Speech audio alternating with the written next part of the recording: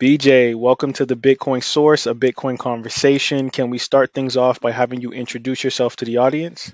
Yeah, my name is Canadian political dissident, also known as Bitcoiner or Benjamin Dichter, the author of Honking for Freedom, the trucker convoy that gave us hope, and I was the spokesperson for the now infamous Canadian truckers convoy in 2022. Yes, thank you, BJ, for that introduction. And of course, I think a lot of people around the world know who you are. And I'm just excited as a Bitcoiner to have this conversation with you because, your journey, your story is so multi-layered. There's so much craziness. Like when you look at your story, you look at like I've read the book, but then like when I go on Wikipedia or I Google you, like you see some crazy results. Like from Yeah, we had a lot. We had a lot of alt right. We had a lot of alt right stuff at my bar mitzvah. truth, but not to get distracted. The first question that I wanted to ask you was, your humble beginnings in Bitcoin. So like, where did you first source your knowledge? Like, how did you get started? What encouraged you to be orange pilled? I've told this recently a few times. When I was around 17 years old, I made the conscious decision to not watch TV shows anymore. If I was going to use the idiot box, I was going to learn something. And so I just shifted into news, documentaries. Like that's all I would watch on television or when I was reading and stuff like that. And I remember I caught a documentary, the entire thing, over the weekend. I don't remember if I think I might have pirated it, if I'm not mistaken. But Bill Still's The Money Changers or The Money Masters. I've seen two titles for it, depending on who released it. But basically, it was the history of central banking and the banking system globally overall and how it worked. And then parallel to that, one of my heroes growing up was James Burke. And James Burke had this series, Connections. I had a bunch of series, The Day the Universe Changed and The Real Thing, a whole bunch of them. And so I always watched his stuff. And he as well touched on banking, the history of money, and all that sort of stuff. And so at a young age, I came to the conclusion, or maybe I was primed for the opinion, to realize that our financial system is problematic. Now, I'm not a financial guy. My brother is actually the one who works in the finance industry, but I like to learn a little bit of everything and all that sort of stuff. But I'm the computer guy. I'm the techie guy of the family. And later on in life, in 2015, I remember hearing the word Bitcoin around 2010. I had set up a new business around that time, but didn't dive into it, didn't know what it was, whatever. In 2015, it came on my radar again. And I just, out of curiosity, just because I like tech and, I was always, like I mentioned, pirating. And I remember MP3s came out. Like I started with a pet emulator. So I was really bare bones with computers. So those two things really converged around 2015.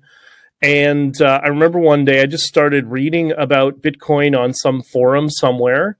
And it just tripped up that memory of watching Bill Still and James Burke and learning about the history of money and thinking, oh, maybe this thing can work. I don't know. Let's research it. So I took a year to learn a bit more about it over time. I didn't have a eureka moment like, oh, the bulb went off and this is going to change my life. I took a long sort of approach just to get more comfortable and familiar with it. And it's very interesting. At least it took me about a month to be convinced that, oh, maybe this is something that we've needed all this time. Fixing the Byzantine generals problem is a huge thing that most people don't understand. But then it took me about a year to really understand the philosophy of, like, to accept it emotionally as this is a new type of asset that's never existed. Don't think you'll be able to absorb it right away. It's going to take a while. That's what I try to tell people when I orange pill them. And I liken it almost to, when I went to the bank with my dad when I was 6 years old, and we walk into the bank and there's this bank machine thing there. And I asked my dad, I pulled on him. I'm like, Dad, what is that? Because he knows I'm into computers and stuff like that. And he said, oh, that's, That's a digital or a computer bank machine. I'm not sure how to use it. They're trying to get people to use it. I don't know if it'll catch on or not. And so I was curious. And I kind of looked at Bitcoin the same way, and I try to communicate that story to new Bitcoiners as well. And because I think the parallels are there. So that's how I got into Bitcoin. Nice, nice, BJ. That's a very unique and different story. I got in 2017, and it took me 3 years to really understand it. When I first learned about it in 2017, I was working in the financial banking industry, so it was kind of taboo. But it took me till the pandemic to hit in 2020 for me to say like, oh, okay, I get it. I understand that this thing is really a paradigm shift, and this is really it's like decoding the matrix with this technology. And once you can figure that out and realize that, like your propensity to actually learn about Bitcoin just becomes tenfold. You want to absorb as much as you can about it. And I love to just hear people's stories of how they got started. So thank you for that clear and concise answer on your orange pill journey. And then also, once you really understand it, it's like discovering freedom, and you want to share it with everybody. And then you're like, why won't anybody else listen to me? And so it took a year to understand it, and several years for me to hone in these skills to understand how to communicate to non-Bitcoiners slowly over time. I mean, we do this in my Discord. In my Discord, we have a Bitcoin channel for people. It's not a Bitcoin Discord, but I have a channel for people who are new to Bitcoin to start sharing information. And it seems to work. So it just play the long game, and eventually people will get involved. Yes, I couldn't agree more with that. And I kind of want to peel back the layers and get into the Freedom Convoy. So my question to you, BJ, is what sparked the Freedom Convoy? I know a lot of people might know, but I would love to just hear you expound on it. And how did Bitcoin become this focal point after fundraisers were frozen and people's bank accounts were destroyed? Well, you read the book, right? By the way, did you like the book? Okay, good. I'm glad you liked it. Did it make you cry? I didn't cry, but I was definitely a bit emotional just because I was watching it on the news, so I could see like it gave you a reminder. So like I remember seeing the protests on the news, so the book was so accurately recorded of every experience, almost every experience what the truckers went through, the things that Trudeau was doing, the government, and this like balancing act between the Ottawa residents, truckers, and Bitcoiners. It was like this synergy of three different ecosystems merging together to create this book. It was awesome. Yeah, plus the 11 groups that were trying to take over the Freedom Convoy, plus all the, it was a nightmare, but it was whack-a-mole. But I don't know. I look back on it favorably. It was a challenge. But okay, so what sparked it? Really, what sparked it is there's a fundamental difference between Canada and the United States in terms of how we're governed. And boy, do you guys have it good, and to a way that we never really appreciated here. And I think now people have a greater appreciation for your Constitution and the principles of states' rights. You're from Mass, so you understand why that's important, I'm sure. So in Canada, when we had all these restrictions, whether you're in Quebec, Ontario, whatever, there were marginal differences in terms of which was worse, but very, very minute. So in Ontario, where I live, there was hard lockdowns, hard masking, couldn't go out to dinner, couldn't make your own decisions, right? Because we don't make decisions anymore. That's for the government to do. But in Quebec, you couldn't even leave your house. We could at least leave our house and walk on the streets. So in Canada, we didn't have an option. It's not like, for you guys, you lived in New York and you see this, postmodern nonsense that's taken over the government of your city. Then you could say, okay, you know what? I'm out of here. I'm going to Florida. And you'd have a completely different basket of rules or regulations, or you wouldn't have any. We didn't have that. Doesn't matter where you go in this giant landmass, you would have exactly or very, very similar rules and regulations because of the excessive amount of power of the federal government in the parliamentary system. So that's what really sparked it. Now, there was already an undercurrent of this. There was an attempt in a convoy in 2019 that got co-opted by the same political actors that co-opted 2022. And that was because the Western Canada had been economically decimated because of energy policy restrictions since the Trudeau government got into power. So we are an energy producer. We have massive amounts of oil in this country. So we elect a government who doesn't allow us to export that oil. What happens? It just caused massive economic strife and unemployment. So those undercurrents were there from the previous convoy. And you add a layer of the COVID restrictions. And as I said on Tucker Carlson, the bureaucracy treating us like insects. People just had enough, and they decided that it's time to act, and it's time to have a protest and have a convoy to end the mandates and the ArriveCan, which is the data tracking app. And as I said in many of my interviews, I mean, unlike Facebook, you can opt out. You can't opt out of your government. And there were no other places we could go, so we were left with no choice. So that's what spawned the Freedom Convoy. Yeah, that's an amazing story, and just, I mean, I'm sure people have seen it all over the news or in your book or just places where they could find out how this thing got started. But it's just always good to hear it from the horse's mouth and like someone that was there from day one, and just seeing it from on the American side.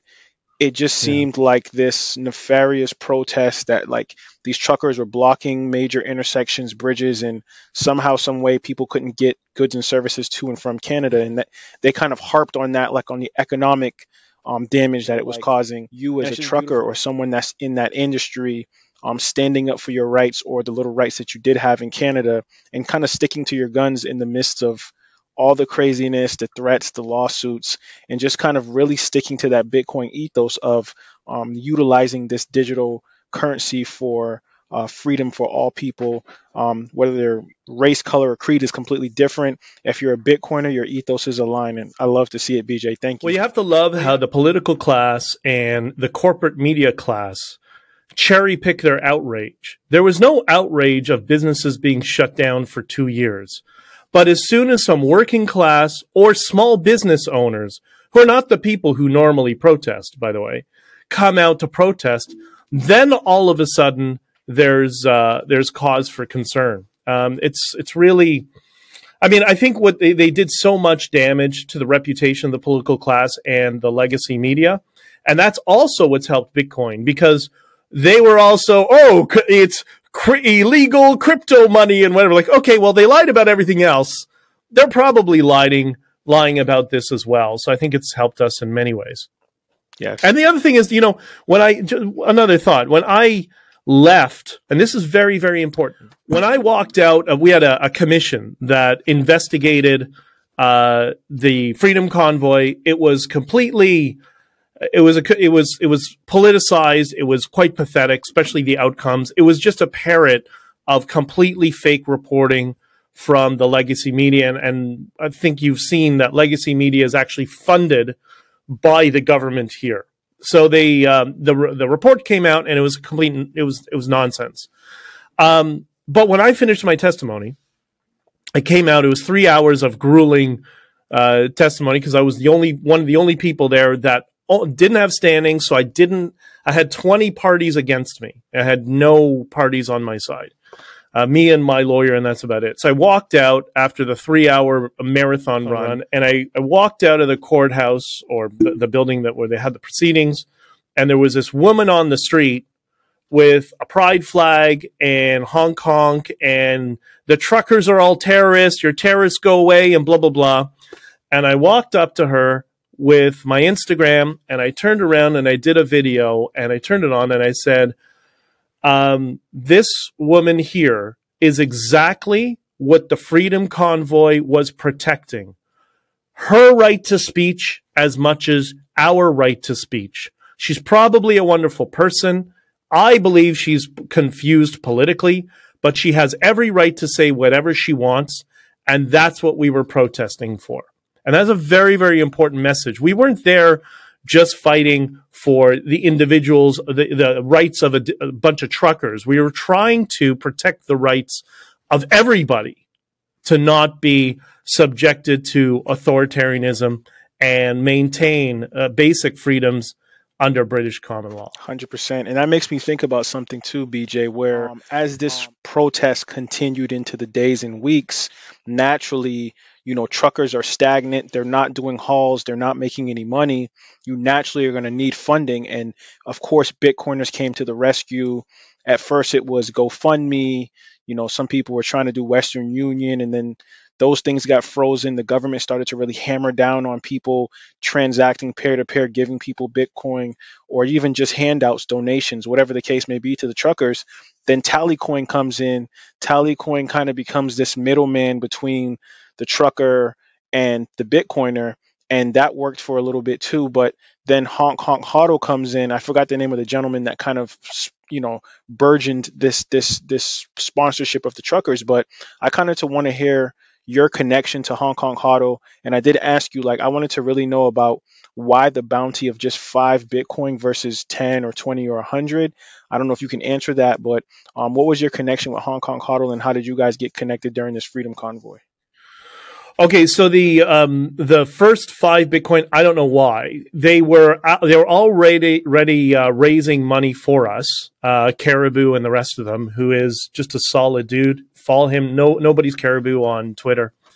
So him and a bunch of people were already had already set something up. I don't know why they did the 5 coin, but they were trying already to contact people in the trucking convoy, and they kept getting the door slammed in their faces. I didn't know this. Tamara never explained this to me, but somebody by the name of he uses the moniker Moses, and he's in a lot of the Bitcoin spaces. He told me recently, I didn't even know this. He said he got Tamara on the phone and said, "We're raising Bitcoin for you," and her response was, "I don't need magic internet money, or I don't need video game money.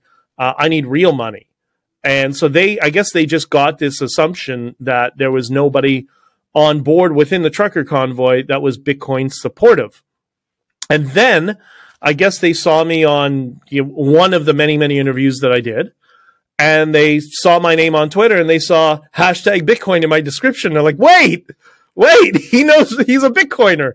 So I remember I received, it's etched in my mind.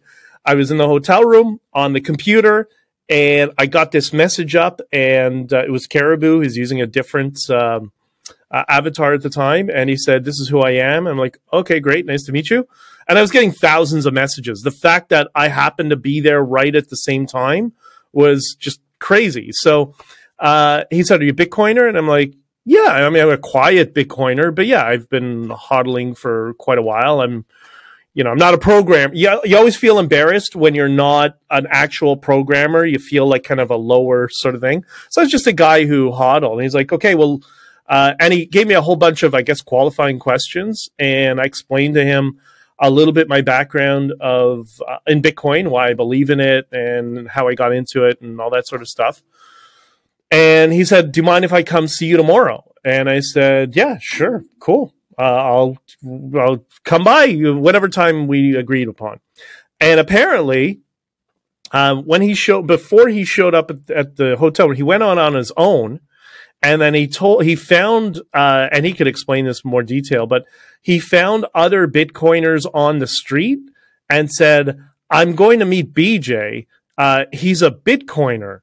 Do you want to come?" And they're like, "Oh, really? Yeah, I'll go." And then all of a sudden there's like 15 of them. He started on his own, then 15 of them come into my hotel room, all lined up in winter clothes. Like it was minus 20 degrees or whatever. And all around the room. And I'm like, "Okay, so hey, what's up?" Right? And they're like, "Yeah, so we're trying to raise Bitcoin for you." And I'm like, "Okay, great. And how are you going to custodial? What do you want to do?" All that sort of stuff. So they explained they want to get money for the truckers and for, other issues if there were, but basically for the truckers. And I said, "Yeah, listen, you got my blessing. I believe in Bitcoin. So anything you need, let me know." And I said, "Don't worry about the rest of them. I'll take care of the rest of them, the board and whatever. I know Bitcoin. They know nothing. Half of them can't even turn on a computer. So I'll deal with them. You go raise money, and we'll reconvert." He said, "Okay, great." And then he's like, "You need something for your leg?" And like, they're really, you see how loving people are in the Bitcoin community when you're in that sort of difficult situation and everybody kind of comes together. So I then attempted to inform, I guess, the organizers, kind of a board thing, but it was really loose from time to time. We never really, but the people were kind of in charge of certain areas, and I said, "Hey, we got some people that are raising Bitcoin for us," and one of the people's like, "That's criminal money for drugs," or something like that, right? And I'm like, "Oh God, it's like doing tech support with my mom." God. And I'm like, that's not what it is. I tried to, rapid fire in orange pill people. And you know how they are. You start talking and 2 sentences in, they just kind of tune out. And so I knew I had my work cut out for me, but I'll let the guys do their stuff. And over time, I'll try to orange pill them. So that's how that all came about. Yeah, and the money that got put into the pot for Hong Kong HODL was, I mean, it was so rapid. Like people were supporting from all over. I mean, I remember seeing it like the poll, and it was like it just all the money that was frozen, people got it back and then some. But of course, like guys like you, Greg Foss, there was like this little battle on Twitter that I'd never forget, like where there were like certain Bitcoiners like complaining about how the money was being dispersed, and it was like it's one of those things where this is why I love to talk to you, BJ, because this is like a moment in history, right? Like this Canadian convoy is something that 50 years from now people will be talking about in Canada and America, and it just makes me think about history is written by the victors, of course, and there was just this craziness with like Greg Foss, you people were complaining, and did you ever feel in your mind that this convoy was a test case for Bitcoin under pressure or under tyranny? Yeah, you could get a sense of that really early, especially since everybody was very concerned, not just with how it's going to be distributed, but government tracking and stuff. Like people were really worried about that. Again, I'm not the techie, I'm not the programmer, so I was kind of trying to be, it'll be okay, guys. You put a hand on the shoulder, don't worry, we'll figure it out. That sort of stuff. But yeah, you got that sense that there was some concern, or maybe just people were being overly cautious. But for whatever reason, did we know that it would result the way it did? Some people did. I didn't. I didn't think we would get to a point where our government would implement Canada's equivalent of martial law for a bunch of trucks that are engaged in parking violations, which is exactly what it was. But you learn something new every day. But I do believe that was a pivotal moment for Bitcoin, that in the future, especially not only the Bitcoin community, but everybody will look down upon that time as in a very different light than what we see once we get out of the political hysteria of the moment and our politicians have been changed over, and then people can think clearly. I think they'll look differently about it. But I also do think this was the use case in the Western world where authoritarianism blocked our bank accounts, and not just bank accounts, credit cards, lines of credit, any type of transaction. I couldn't buy a cup of coffee if I wanted. Nothing unless I had cash. And many places weren't accepting cash. Remember, because of COVID, cash would have cooties on it, so people wouldn't use cash. And that's why, not to promote it again, but that's why I put a couple of chapters in this book specifically about the Bitcoin story, which could have been a book in itself because it really was crazy. But yeah, I'm hoping this will be the record for history of what happened, because that's supposed to happen everywhere else, right? It's not supposed to happen here. And you knew there was something up when you see people, like you saw in the tally coin, people were donating from Nigeria and Chad and South Africa. Like they were donating from all over the world. It might have been a few sats and whatever, but the momentum and the concern and the love was there from all over the world coming into Canada saying, don't let Canada fall. That's our hope. And it was really touching to see. From this point forward, like a lot of people, a lot of organizations, communities, when they find themselves squeezed or constrained in their sovereign rights, they always have this as like a conduit to look at. This book is out in the world. It's in Amazon, it's in the libraries, it's all over. People recommend it to people. How do we in the Western world figure out how to free ourselves from government tyranny? And when I say tyranny, I'm not saying that like this is the most draconian situation. Of course, there's places in the world that are worse, but um, for the first world countries, I think that once you tell a Canadian or an American that they can't go here or they're being restricted on how much they can spend for the day, I think that opens up a lot of people's minds to saying, okay, wait a minute, what's going on? Like, why are we being constrained in this way? And, our whole foundation of our country is based on having the right to protest, having the right to have free speech and to spend and do as we please with our money. And it just makes me think about the current situation we're in now with all these banks blowing up. And the world of Bitcoin is definitely here to stay. That's been proven during the convoy and before the convoy. And I wanted to ask you, BJ, as a trucker, how has inflation really impacted your day to day hauling and other truckers that might be going through, large spikes in fuel prices, for example? For few, I mean, all truckers have different scenarios, right? You have company drivers, you have owner operators, fleet managers, whatever. I'm an owner operator, and then all owner operators have different contracts. Some are exclusive to one carrier, some work for multiple carriers, right? So my current contract, I have a fuel subsidy, so I pay a certain price of fuel. So the increase in fuel prices hasn't affected me. Okay, I've been very lucky, but there are a lot of truckers who have. However, I needed a turbo. A turbo all of a sudden was $13,000, and it was the last turbo in the country. So things like that. The cost of repairs and maintenance has gone through the roof. It's been absolutely ridiculous. And it's funny that people don't understand that that's not the way money is supposed to work. It's not supposed to be that a Corvette in the 1960s was $3,000 and now it's $140. That's not normal. That's not how money is supposed to work. When for the thousands of years that we utilized gold in the various civilizations that's fallen, an ounce of gold is an ounce of gold. And that's just how it operates. And that's what we need to go back to. So it's been a good opportunity to communicate what Bitcoin is.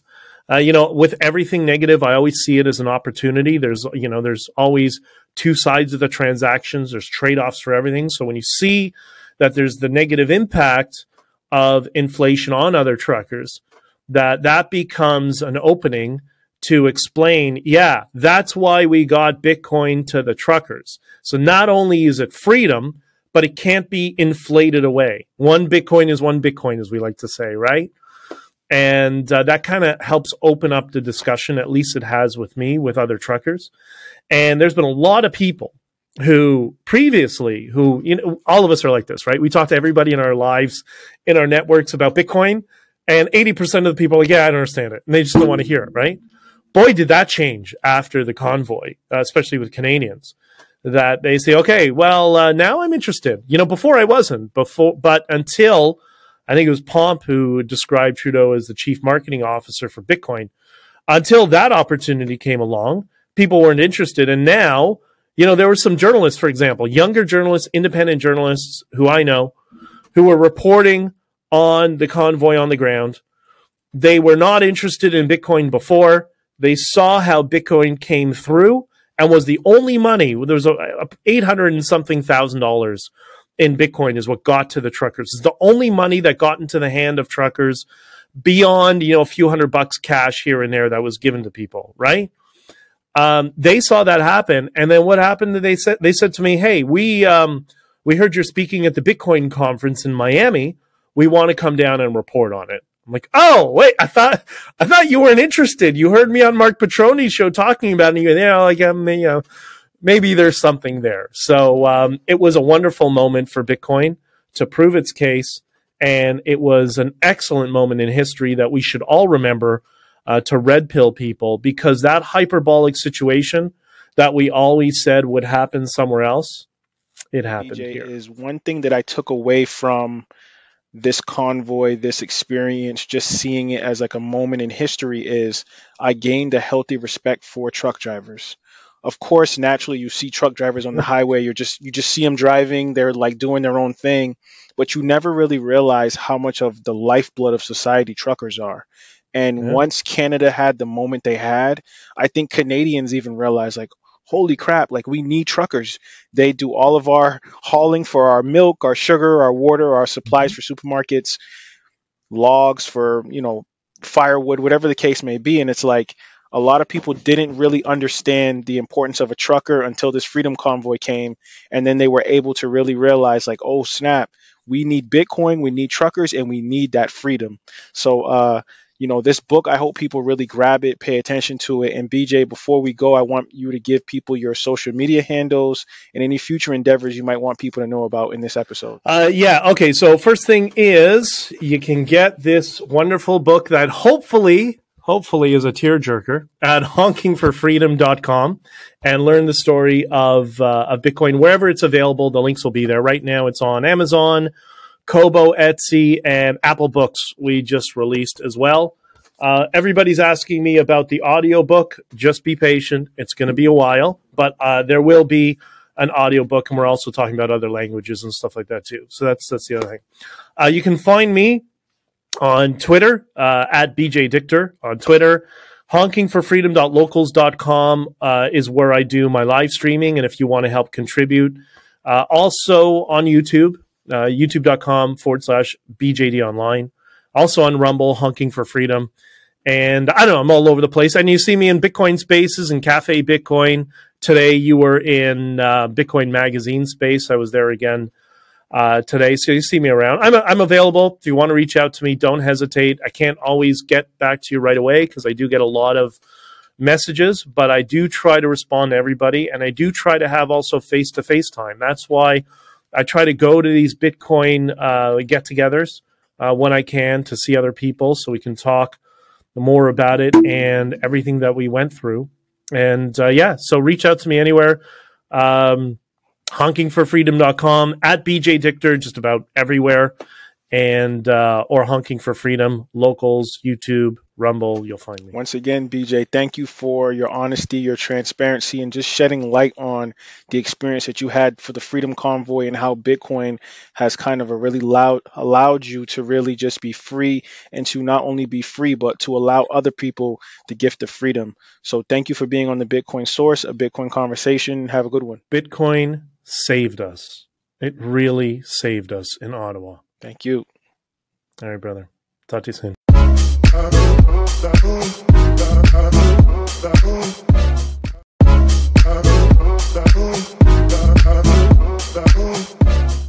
That